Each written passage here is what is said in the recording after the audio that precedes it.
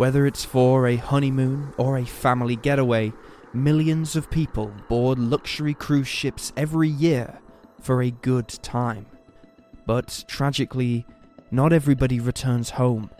In fact, there is an increasing concern about the safety aboard cruise ships, as so many people go missing from the vessels.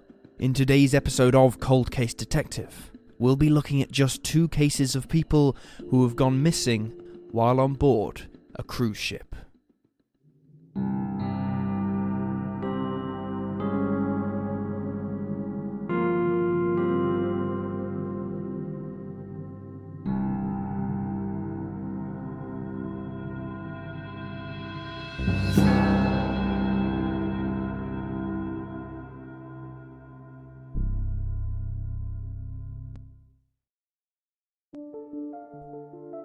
George Smith IV.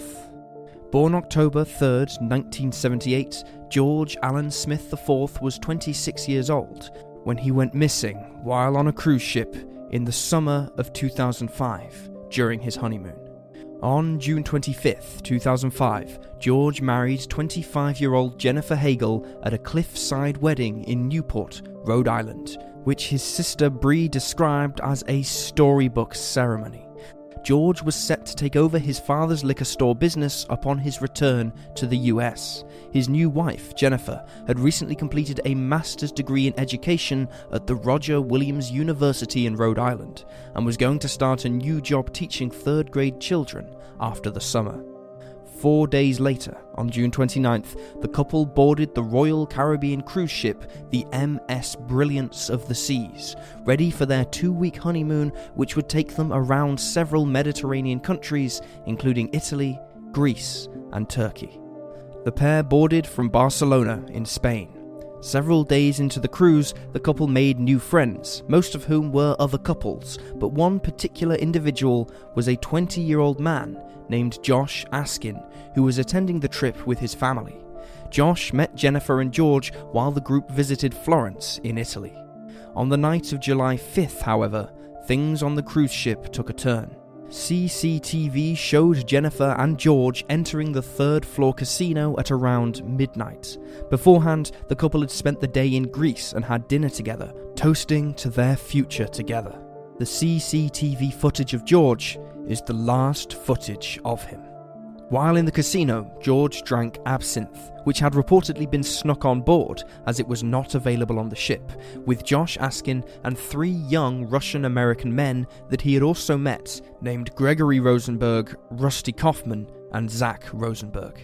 Meanwhile, Jennifer was allegedly getting close to one of the crew members. The pair flirted back and forth, which upset George, and he and his wife entered into an argument that resulted in Jennifer kicking her new husband in the crotch before storming out. This was reportedly around 2:30 in the morning. According to Josh, the men partied late into the night, and when they decided to eventually return to their cabins, they realized that George could barely walk, and so they accompanied him back to his room. However, George realized his wife wasn't there, so they all went looking for Jennifer together. When they couldn't locate her, the group of men returned George to his room once again. According to Josh's story, he went to use the bathroom, and when he came back, the other men had taken off George's shoes and put him to bed just after 4 a.m. From here, the 4 men claimed that they stayed a short while in the room, then returned to their own cabin where they ordered a large amount of food, so much food that they took pictures of it and of themselves with their meals.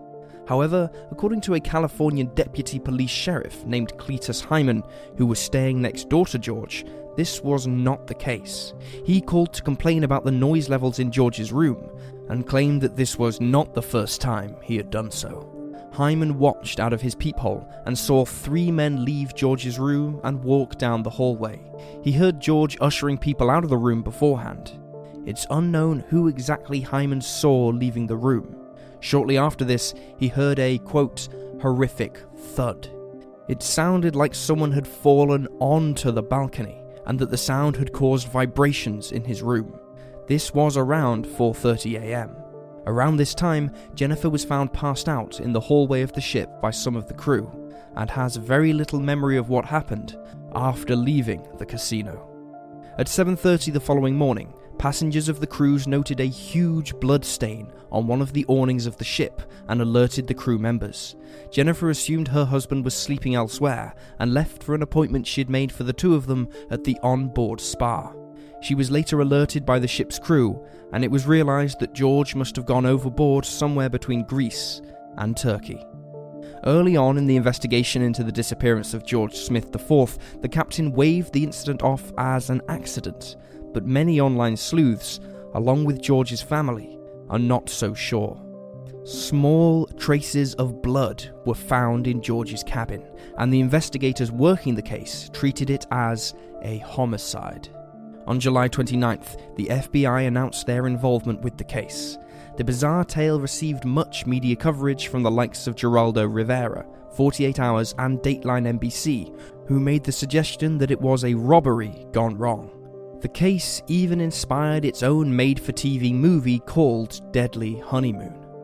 In 2012, the New York Post reported that the case had been handed over to the Mafia Division of the FBI. It is unknown why.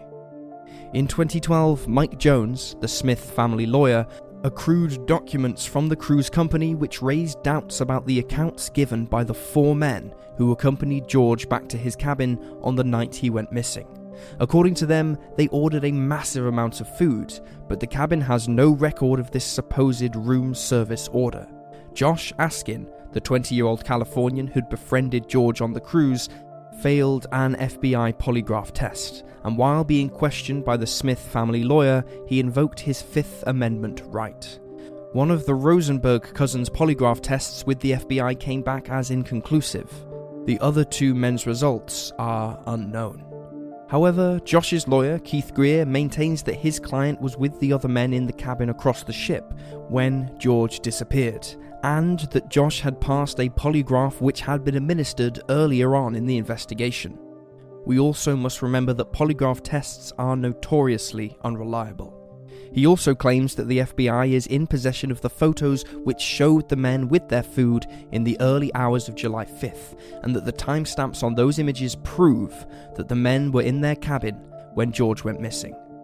7 years after the incident, Mike Jones, the Smith family lawyer, learned of a videotape made by some of the men just hours after the disappearance.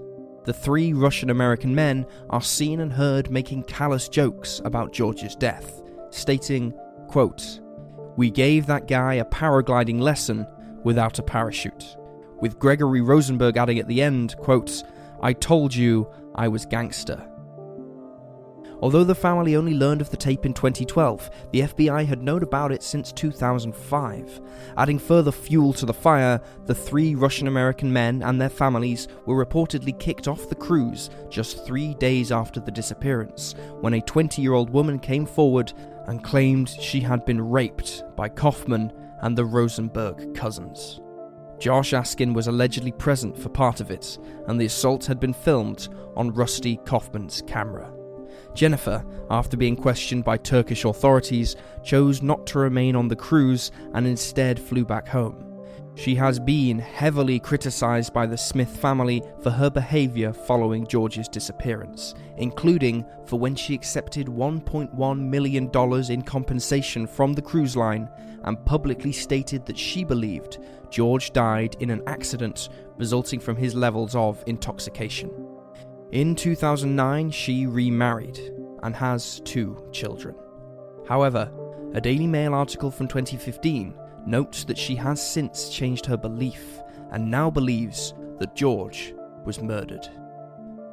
Despite all the suspicious goings-on, the FBI dropped their criminal investigation into the case in 2015. George's body has never been recovered, and no charges have ever been brought in his case.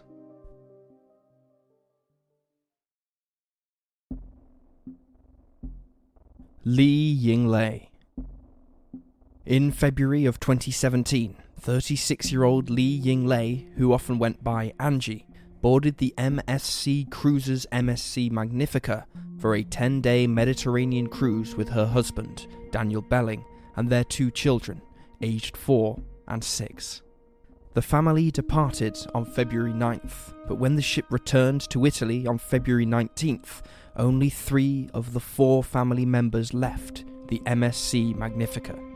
Daniel and the 2 children were about to board a flight back to their home of Dublin, Ireland, when the Italian authorities approached the family and brought the 46-year-old, who was an IT consultant, into custody. The children were collected by their paternal grandparents, who lived in Germany. The ship's crew realised that someone was missing due to the onboard security measures. It was detected that 1 less person had passed through the ship's turnstile while leaving, and the crew managed to narrow this down to Daniel and Angie's family before alerting authorities. Daniel was immediately treated as suspect number 1. He had told nobody that his wife was missing. He had not raised the alarm or even seemed concerned that she was simply gone from the ship. He also gave the police conflicting information. Daniel told authorities that he last saw Angie after the ship stopped at the Greek port. She apparently stayed on board while he took the children out on an excursion, and when they returned, she was gone. He explained that his wife was very unhappy and ready to leave the cruise, and that she often disappeared from family vacations. He assumed she was hiding out somewhere and would meet them in Italy, or perhaps she had left for good this time and returned to Dublin. When she didn't show in Italy, he guessed that Angie had escaped their marriage and returned to her native China, claiming that she had threatened to do this several times before. Angie was last seen by crew members on the 2nd day of the cruise, February 10th, where an odd interaction by the couple was seen by employees of the gift shop. Reportedly, Daniel had stormed into the store, pulling out a pair of trainers from his backpack and saying to his wife, quote, "Put these on instead of your sandals and shut up." Witnesses claimed that Angie looked shaken after the interaction, and none of the crew saw her again. She was absent at mealtimes. The children and Daniel ate alone, and Daniel reportedly told the maid that they did not need to make up the fold-out bed, as there was only 3 people sleeping in the room now, and they would share the main bed. There are mixed reports about Angie's possessions, however. Several articles claimed that her phone, passport and suitcase were missing, while most claimed that Angie had left them behind. Daniel had apparently packed up her belongings and planned to take them back with him to Dublin. It's unknown how or why Angie would have left without her possessions, particularly her phone and passport, since she was in a foreign country. Contradicting his earlier statement, Daniel at one point claimed that Angie had gotten off the ship in Greece after all, to meet for business with the Chinese community that resided there. Angie was a wedding planner with her own business named Cinderella's Wedding, which she started up in 2015. The business was aimed at Asian brides and grooms, and offered dress rentals and wedding photo album design, among many other things. Another contradictory statement was offered by the children, who said that their father asked them to stay in the cabin one night while Daniel and Angie went out, but their mother never returned. Angie's mother was not alerted to her missing daughter by Daniel or the investigators. She found out through a friend who could read and speak English and who found and translated the article for her. Upon hearing that Angie was missing, her mother confirmed that she had not returned home to China.